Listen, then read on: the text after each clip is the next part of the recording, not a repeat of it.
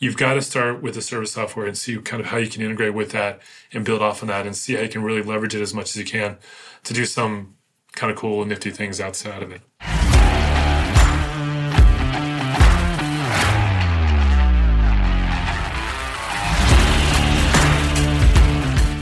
You're listening to Toolbox of the Trades, brought to you by ServiceTitan, a podcast for top service professionals where we interview leaders for their best tips and tricks of the trades. Learn how industry trailblazers stay ahead of the competition and how you too can be at the forefront of an industry. Let's jump in.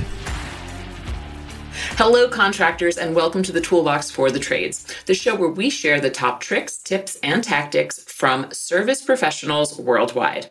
Today, I am talking with Sean McGuire, the Director of Innovative Technologies at MCAA. Sean is basically a tech detective for the trades. He finds the latest and greatest technology and learns how it can be applied to the trades. During today's talk, he shared his top technology tips for contractors and shared his predictions for future trends. Enjoy! Sean McGuire, you are the Director of Innovative Technologies at the Mechanical Contractors Association of America, aka MCAA. Thank you so much for being a guest on Toolbox for the Trades. Hey, happy to be here. Really excited to talk to you today, but we're going to start off this conversation we do with basically every single podcast, which is, how did you get into the trades? Well, to be clear, I'm one of those guys who kind of avoided it mostly. In fact, I don't really consider myself in the trades. I'm an association geek who has just basically served for our members for so many years that I've been able to get a lot of good exposure to understand the problems and the operations of most of our contractors over the last 22 years or so that I've been working with the MEP trades. That's awesome. I like that you say that you're not in the trades, you're like an association geek. I kind of feel the same way, but instead of association geek, I'm a podcast geek. So like I'm like next to the trades. I'm like standing right next to them. So you're in good company here. Before we go any further, I'm really excited to talk about your role and really dive into some of these top technology trends in the trades. Before we even go there, tell me about, what is MCAA for anyone who is not familiar with the organization? Well, MCAA is a trade association. We represent right around 2,700 union-affiliated mechanical, plumbing, and service contractors. So our service side, you'll get essentially both mechanical and plumbing service. We're trying to kind of get the message out there, obviously. If you are involved as mostly a construction contractor, a nice way to kind of diversify your business is to make sure you have a service component to it. So it's funny, we have kind of a wide range of members across the country. We have people who are service only, we have people who are construction only, and we have a nice kind of a Venn diagram of people who are kind of both. But we're always trying to get that middle area as big as possible because we think it's a great way to kind of smooth out, the ebbs and flows of the business cycle. Got it. So you love adding service divisions to traditional construction and commercial businesses. Right. We've been doing a lot of that, a lot of education on that for ever since I've been involved. But we've really actually been doing a lot more of an increase on the plumbing side. For some reason, plumbing contractors are a little more hesitant to have a service division than some of the mechanical contractors are for some reason. But they're overcoming it because they see that it's a great way to kind of make wider margins and really kind of improve their business operabilities. That's awesome. We definitely should talk sidebar a bit about adding a service division if we get through all the technology stuff. Sure. If we do. And also, I imagine that plumbers are probably more hesitant because they're like, I just don't want people screaming at me on the phone that their toilet's overflowing every day. I just don't want to deal with that. But why would someone join MCAA? What would be the benefit for them? Well, the biggest member benefit is the education. There's a lot that we do throughout the year. We're actually I have no idea when this is going to actually drop, but I leave for our annual convention next week, which will be mid-March. And, there we'll have 2,100 attendees there from all across the segment. I'm actually just glad the fact that we're doing this in person again. We had our MEP Innovations Conference this last January, which wasn't just MCA and MSCA members. We partnered this year with NECA and SMACNA, so we had full MEP trades all there at the same time. But the education is kind of where we really drive a lot of our value. It's hard not to be a contractor, but when you're part of an association and you can pull information and shorten the learning curves on a lot of these tough areas of operations, even beyond software and technology. It makes a huge difference. If you can try to avoid some of the landmines that people have stepped on over the years, we're happy to have more and better contractors out there to kind of make the environment a little bit better. That's exactly why I have this podcast. A rising tide lifts all boats. It's a phrase we've used constantly throughout this show. And I 100% agree with you. Networking is so beneficial in the trades because it's such a tired and true business model. And if you can surround yourself with people that have been there already, you can really avoid those landmines, which is exactly what you said. So I would love to know, how does your role as the Director of Innovative Technologies fit into this company's mission? That's a very good question. It kind of changes all the time. That's actually one of the most beautiful parts of my job and why I enjoy it as much as it does, because technology is a pretty broad term. There's a lot of things that can kind of fall in that realm, but the reality of it is anything that's kind of having to do with software, hardware, new things that are hitting the industry that our members need to be aware of, I needed to kind of get my arms around it and try to understand what the applications are, maybe how our contractors are already using this, and if it's something that is kind of out there and ready to go, why we try to get that information out as much as possible. If there's a way that our members can be more productive, increase their profitability, we want them to know about it. We're not shy about talking about products. We're not shy about talking solutions. What we need, though, is to see some of the real world case studies of how people are using that software, not just kind of some of the speak that we get from the never ending march of salesmen that come in there all the time that can promise great things until we've actually seen contractors using it and doing these things and realizing the gains. Then we're a little bit more hesitant to kind of get the news out there. But my job is to at least take a first pass at it and see what the kind of ramifications are, how it can be used, and how our contractors can benefit from it. I love that. So you essentially have your own workshop, more or less, bringing back the geek. I'm here for it. You called yourself, and you're just playing with all of these new tools, software, hardware that are coming into the trades and saying to your members, hey, I tested this. This is the real deal. You should really check it out. Well, yeah, that's kind of where the whole, I'm not an actual fitter, I'm not an actual plumber. There's a limit to what I can do. Luckily, I work with a great set of committees. What I tend to do is try to find some of these new and emerging companies out there. And as I find them, or as I find new software, new features of even existing companies, I usually like to say okay, I know somebody who's using this already. Let me see if they tested out this new feature, what their feedback is from it. Or I see a new kind of, let's say, 3D scanner. And I know a couple of companies that do a lot of 3D scanning. Then I try to work with them and say hey, have you seen this? Have you tested it out? And a lot of times I'm the go-between between the companies to try and help them get some perspective and test cases, even in some of the really small startups. But in most cases, I'm just polling to see who's using what and how it can be kind of used more broadly by more contractors out there. So you're a technology detective. I'm a tech detective, but I'm rarely the one who's actually implementing it. So there's some things that I can do, but like I said, I can fix a sink, but I'm not going to be able to run pipe. It's just as simple as that. It's good for us to know our strengths and our weaknesses. I know my limitations really right up. I got a wide area of knowledge, but it's kind of shallow. It's kind of shallow. That's what I say.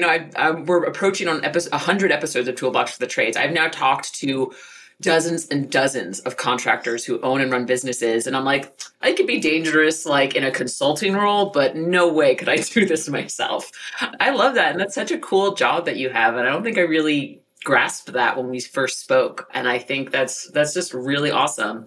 Before we get into some of the common themes that you have observed in your role, can you tell me a little bit about the breakdown of the MCAA members? Do they tend to be bigger sized businesses, smaller sized businesses, all around the place? Because I know you mentioned small enterprises and large enterprises. So I'd just like to learn a little bit more about maybe the ideal size of a member, if that exists. It's funny because there's not necessarily an ideal size member we have. We have all ranges. We'll have, small shops that might have, 4 or 5 people and maybe 1 service truck or something like that. And then we'll have 100 service truck, mega service contractors that are always on the road, or people who are doing facility maintenance that are $250 million worth of work across the country. It's all ranges and sizes. At least, especially you get a wider variance on the service side, I think, than the construction side. But what I can say is our members typically don't do as much residential. They do much more commercial. They do some residential, but not typically. The residential construction side that they do tends to be more, multi-story apartment buildings or condos and that kind of thing. But mostly we're talking about, commercial, industrial type contractors.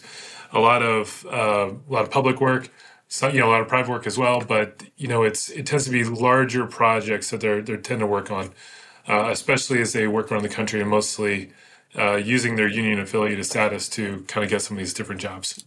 Got it. Thanks for explaining that. Sure. So talk to me a little bit about some of the common themes that you see between contractors and technology that you've observed in your career, because I'm from the tech side, obviously. You are on the contractor side, and I would love to see, common trends that you see or common themes, you know what I'm saying. like the pit of despair that most people have when they thought they fixed it and they haven't. Yes. I'll tell you what, we did an award this year focusing on innovation that we gave away at the MEP Innovation Conference. We called it the MEP Innovator of the Award year. And we're like, well, we don't want to be like everybody else. We want to do this a little bit different. So we made the award a Lego, instead it was a Thanos's glove from Marvel, but a Lego version of it. And then we had one of our affiliates who is really big into metal forging. He made a 3-ring knuckle duster that said Control-Alt-Delete that we put on top of the glove. And we thought that symbolized innovation perfectly, because you have to be a tinkerer. You have to be one of those guys who's creative with Legos and stuff like that really wants to kind of build and solve and do all that stuff. But so much frustration comes from hitting the wall too many times. And you have to hit Control-Alt-Delete and restart everything. And sometimes it means you're kind of you've taken things like 70 or 80% and realized that it's never going to go 100, and you got to put it away to the side and give up, and you've got to find the next problem and try and fix it. I'd say the kind of, if you're looking for common themes, it's really not only the ability to tinker, but it's also the grit and the determination to not just find the problems, but solve them. And continually looking back to see did I do that right? Could I have done it better? Is there a better solution out there? Just because something is fixed doesn't mean it can't be better. Yeah. So that's what I'd say is the common theme all along the lines of a lot of the innovators that I'm seeing these days that are dealing with construction technology. That's awesome. That's such a cool award. I would love a picture of it if you have it. Maybe we can put it on the website that this episode will be hosted on. And I really just love the idea of, never settling for one solution, like always looking to see what's new on the horizon. What are some new ways that I can optimize, that I can streamline? I love that. And I love that you award that within the organization. Yeah. I don't know if we're going to do the same thing next year, because that thing fell apart about 1 billion times because it was made of Legos. We should have crazy glued the thing. But it was cool once we got it all together. Hopefully it got there in one piece to all the winners. Learning for next time. So Obviously this podcast is hosted by ServiceTitan. ServiceTitan creates this podcast. I'm an employee of ServiceTitan. Software comes into this space of technology. And what I've seen in my time at ServiceTitan, I've been there for about 4.5 years now, is that a lot of the times we interact with contractors who've been running their business a certain way, and there's sometimes some reluctance to change. And I was wondering if you could speak to that, given your position at MCAA and working with contractors to adopt new technology. What do you say to people who are maybe reluctant to change? Change is definitely hard. The problem is there's certain levels of pain that people are willing to deal with. And when you start getting into service software or even ERP software, that's sometimes the hardest, because of the people who are having to go through this change. So, when you get to something that really requires the C-suite and above to interact with it, you want to make sure that everything's going to work as seamlessly as possible in the transition and, find the right answer and solution. But it takes an across the organization determination to kind of see through it. When it comes to success with it, it takes a couple real good approaches. Number one, you've got to have someone banging the drum and leading the charge. And that doesn't necessarily have to be your CEO or C-suite, but you've got to get, a C-suite behind you. Somebody from above saying we're going to do this no matter what. Now that we've made this decision, we know it's going to be a tough road to plow. We're still going to do it. But it's one of those things where it takes a lot to get past people's mentality, because people get comfortable and they hate trying to relearn how to do the same thing a different way. I think of it a lot of ways like learning a second language. You're trying to say the same thing in a different language. You've got to rethink how you're saying it in a totally different way of doing things. So if they think like, I already know English, what do I need to know French for? It's like, well, if you're going to do anything in France, you got to learn how to speak French. Think about it that way, but it does take some determination.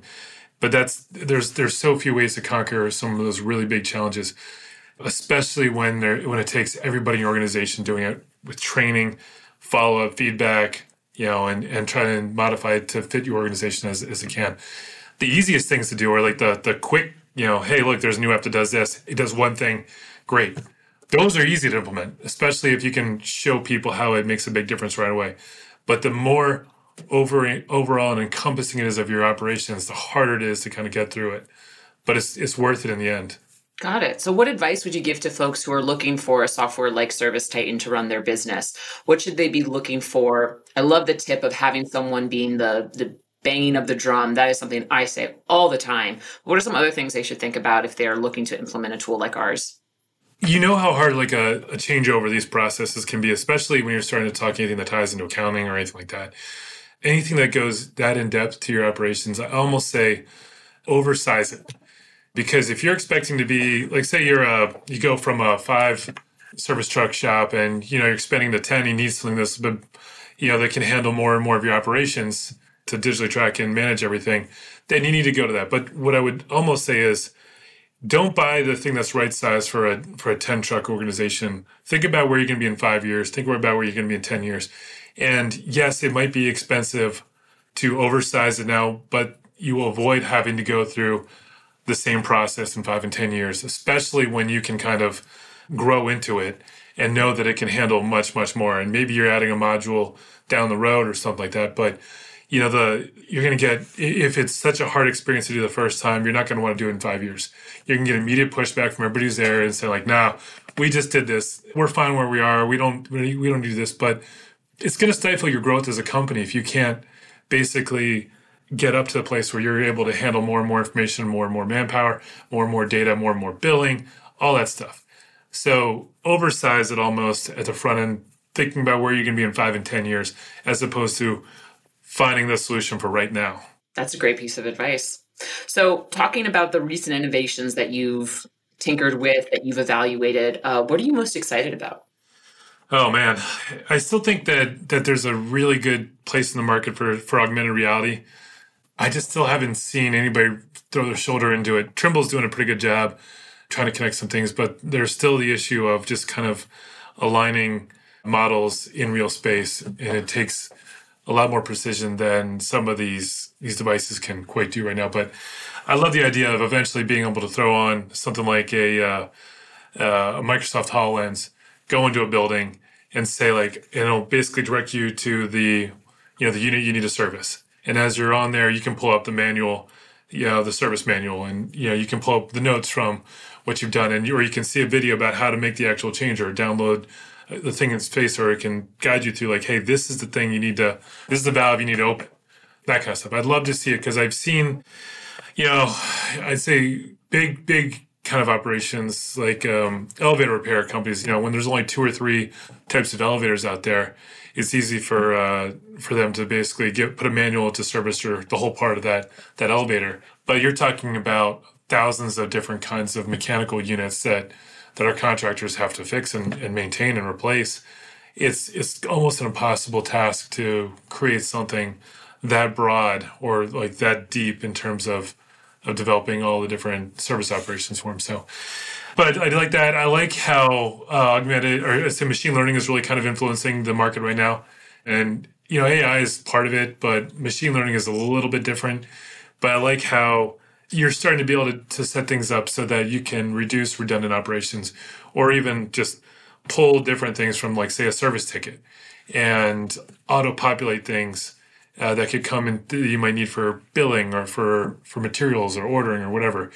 I like how there's starting to get more, there's starting to be simpler and easier to use types of properties out there that can do some of these things.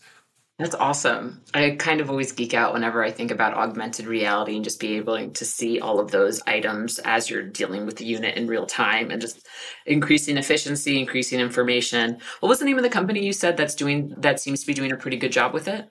Trimble. Trimble has a construction variant called the XR10, and it is basically a construction rated helmet with the HoloLens visor embedded in it. So it is kind of meant for the industry. I would just love to see a lot more software developers kind of attack it for the construction industry. It doesn't just have to use Trimble software; it can use anything. So I'd love to see some developers try to come up with something like that can be of service for construction. But again, it all gets down to precision. Like if you're installing anything, it needs to be precise down to a quarter of an inch. If you're servicing something, on the other hand, though, you can, you just need to see where the thing is, identify what it is, and it doesn't have to be as precise just to kind of show you the directions on how to service it. It can be a totally different use case for it. That's really cool. So I know we're kind of going into like pie in the sky. It's the year, 3000 kind of look. At least it kind of sounds like that when we talk about it.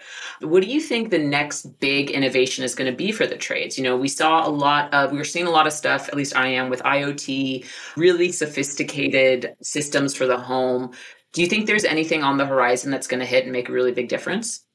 I think IoT is going to keep getting bigger and bigger. I mean, it's kind of hard to say it's going to be the next big thing because it's already there. But I think that there's going to be easier and easier ways. The price is going to go down to have, systems that can monitor things. But everybody, I mean, I've seen valve manufacturers basically come up with ways to monitor water usage. I've seen, all sorts of air conditioning systems and chillers that can be connected so you can get an idea on at least some of the operational side of it. They don't really want to give you, shut off or any kind of. They don't want to be able to kind of have anything be controlled remote, but at least you can see like ways to monitor it. And I think that's going to be the first step, is to kind of collect the data.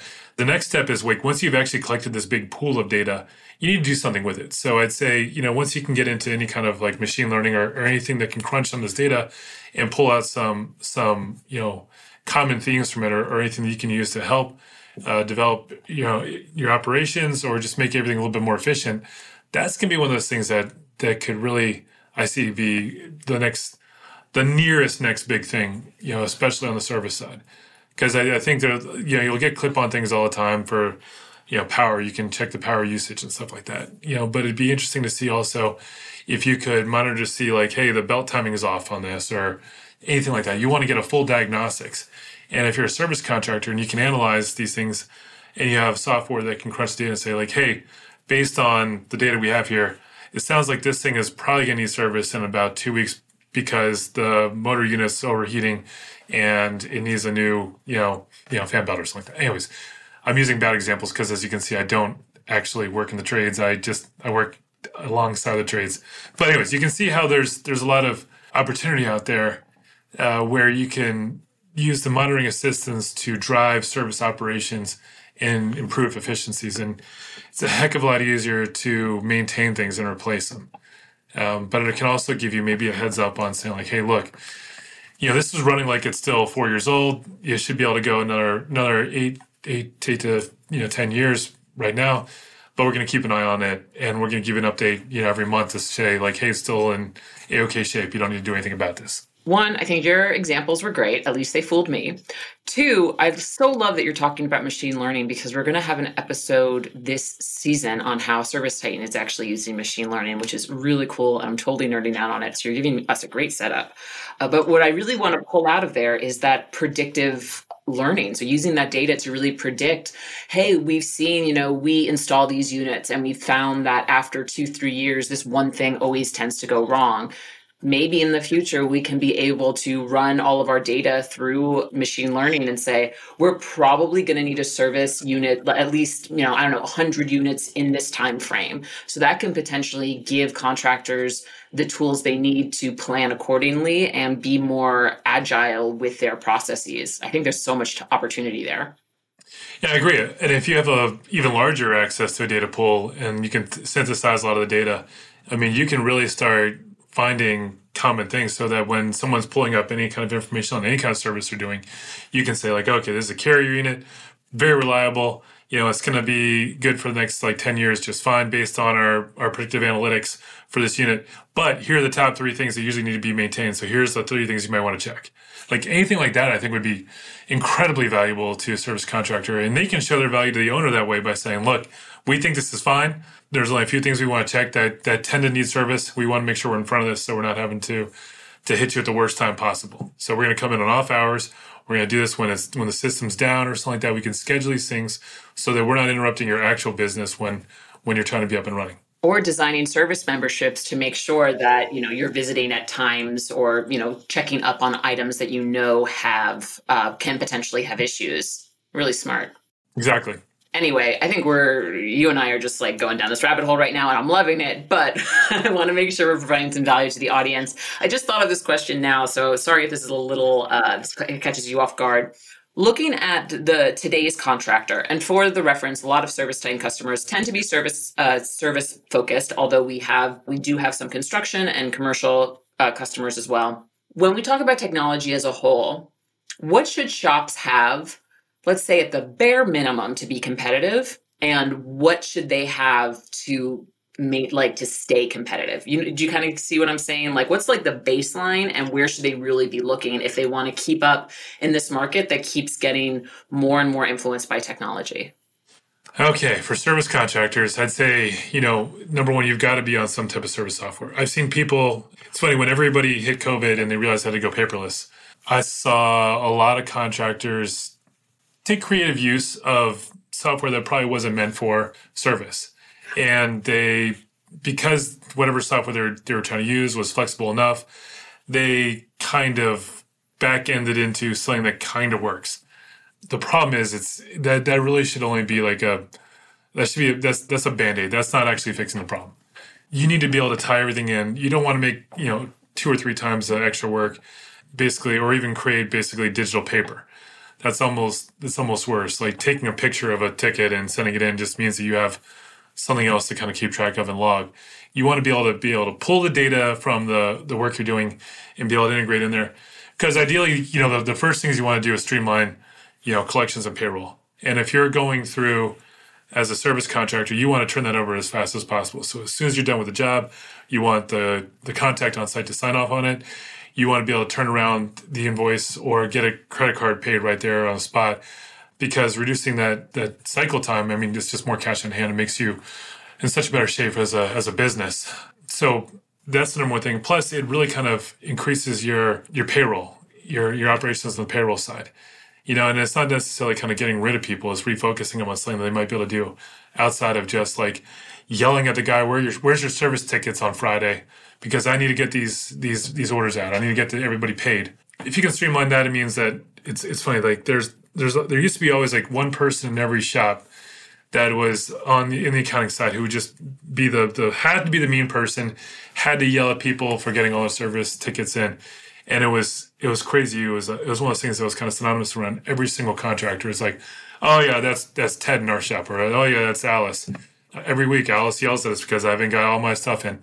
That kind of goes away once you have digital operation. Like once you have like a digital system, that goes away because you're finishing that ticket, you're putting it in, you're uploading it, it's in the operations. And once you kind of get that in there, the faster you can kind of not just get some of the operation stuff out, but it can also get billing and everything it can go through your whole thing, and you can obviously get to the next ticket faster, but you can use that information so you can say like, okay, this is how fast we're doing this type of service. Therefore, I can start making my estimates a little bit tighter when we're doing things. If we're bidding anything out on, kind of a bigger service ticket or anything like that, we know this is what it's going to cost. It's just a little bit easier to get a feel for your operations. And then being able to take it to the next level where you're actually scraping some of that data and using it for other purposes. One of the more interesting things I've seen is scraping the service ticket that came in for the consumed things that were used in the actual service, and automatically trying to backfill that from a supplier. So like, oh, I used 6 feet of copper, too much copper, so I need to get that like replaced. And it'll do that. It'll order it and it'll get ready for loading on that truck next time. that the person comes back in the shop to reload supply. So it's already kind of geared for them to do it. These are the kind of things you can get that you'll never get if you're just kind of using a back-end program. You'll also never get to really kind of dive in to see, how profitable each service tech is, how profitable each truck is, different lines of business. It takes so much more effort and double entry to drive any kind of real key indicators out of your operations, unless you're taking it through a system that can really kind of maintain and get you the information and data you need. Nice. Beautiful answer. And also nice soft plug for Service Titan, which I try not to do on this. I try not to do on the podcast, but we are a Service Titan sponsored podcast. So I enjoy asking expertise like you those types of questions. So I would love to know your most memorable experience working with an MCAA member. Do you have any, stories of a contractor who was able to change their business by adapting or adopting new technology? I mean, I'm not going to name names, but we had, it's funny, like I worked at MCA for 22 years now. And I remember one of our more active members had said, my business model is relationships. I'm all about relationships. I don't need to get into all this technology or fabrication or service. As long as I got a good relationship with these 5 owners and these, 10 GCs, I'm in good shape and I'll be fine. And then they started getting more and more active.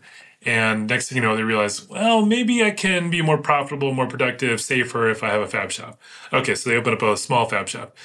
And they're like, well, maybe I need to, if I'm going to really fabricate anything, I really need to start using BIM and VDC tools. So they started doing BIM and VDC tools. Next thing you know, their margins are, every single time they implement another kind of technology or new type of operations, their margins are widening and widening and widening. And it's giving themselves a little bit more of a buffer. They took on a service division, they took on a plumbing division, and within a period of 10 years, the same business basically had a 5X transition because they were willing to kind of get past that mentality of, I'll be fine in my niche, I'm good. And they said, well, wait, why are we doing this the same way over and over again? Why are we settling for this mediocrity? Why don't we try to make this thing bigger? How can we get bigger? What are the methods? What are the tools? Who do I need to know that has done these things that can help guide me through this?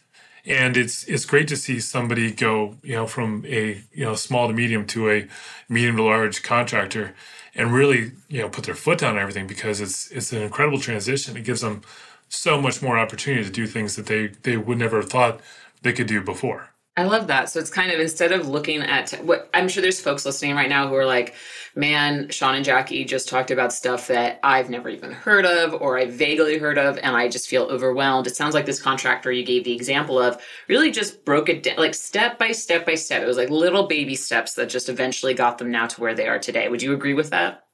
Yeah. And I'd say anything that you can do that's going to make marginal improvements to your productivity, you've got to be able to stack those up. I mean, they might seem like a little win, but if you can build on top of that, you start easing your kind of your gap. And look, it's a low margin business. Now, service contractors have slightly higher margins, but it's still a low margin business.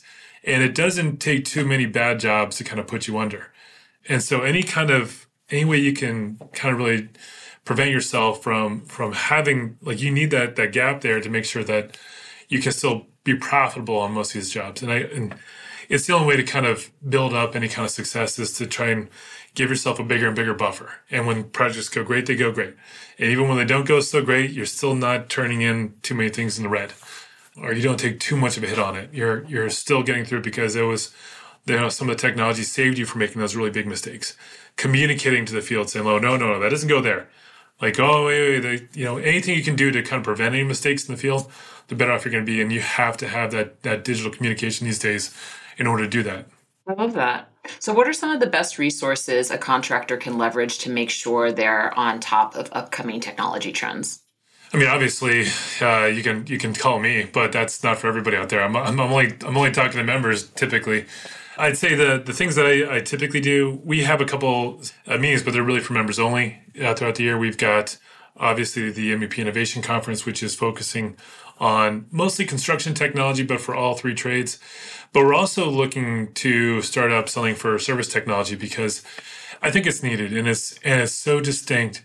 When we do some of these big technology conferences, too much of the focus is on BIM and VDC, and most service contractors just don't have the need to work with it. You just don't have to draw up anything in 3 dimensions for selling or servicing. You tend to just fix it and get it back on the road or maintain and operate it, and that's all you need. Some medium-sized projects might call for it where if you can fabricate it from the field, that's great. And there are starting to be some really big service options out there for people to do that. But by and large, the stuff that they need to understand is more on the service software, and maybe some of the things that can kind of help you do a better job of organizing your manpower, training them, because it does take a little bit more training to be a service contractor. You tend to have to facilitate more of that in-house yourself. Obviously, we've got affiliated unions that are helping out with our manpower needs, but there's still, just to keep on top of every single new piece of equipment coming down the line, you're having to do some of that training yourself. So that's kind of one of those things that it takes to keep going and over and over again. Got it. So you have an upcoming service technology conference. Can you tell us a little bit about that? I'd like to say that it was right around the corner. It's one of those things that we had a transition with our leadership and for our service division. We had a lady named Barb Dolam who had been running it for the last 30 some years. She just retired after the last MSCA service conference. And we have a new lady who's come on board named Teresa Pezzi, who is excellent. But in that transition, we have to kind of figure out how we're doing things. So we're trying to develop it. We're trying to get it out maybe late this summer, but it's probably going to be essentially a virtual conference. The only reason being is we tried to do something in person, and in person for service contractors is very tough. And when we were kind of forced to do more virtual conferences over the dark days of COVID, we actually found a really good amount of service contractors who are able to kind of be active who had never been active before, because the commitment is just hour or two, or maybe a half day's worth of education at their desk. It doesn't mean 2 days of travel or 3 days of travel, hotel, airfare, all the rest of the stuff that kind of goes into it. If it's just logging in, gutting your machine, focusing on these things, participating in the education and getting out of it, I feel like there's a lot of education ideas we can convey to them. So that's what we're going to be focusing on this fall. We're going to try and set this up. And, a lot of the solutions really are just kind of not only overcoming the digitization or the rapid digitization in some cases for contractors who had to come to grips with the realities of a pandemic quickly, but it's also going to cover some of the solutions and ways that you can kind of get past that. I feel like service software is kind of the first step, almost like BIM is to most of the construction technology software. You've got to start with the service software and see kind of how you can integrate with that and build off of that and see how you can really leverage it as much as you can to do some kind of cool and nifty things outside of it. Awesome. Should we geek out about anything else before I move on to some of my closing questions? I want to give you the opportunity to geek out on something you want to geek out on. I tell you what, I love some of the sensor technology. I'm going to tell you, you want a tangent, so I'm going to go down a really quick tangent. I love some of the service technology, or especially on plumbing.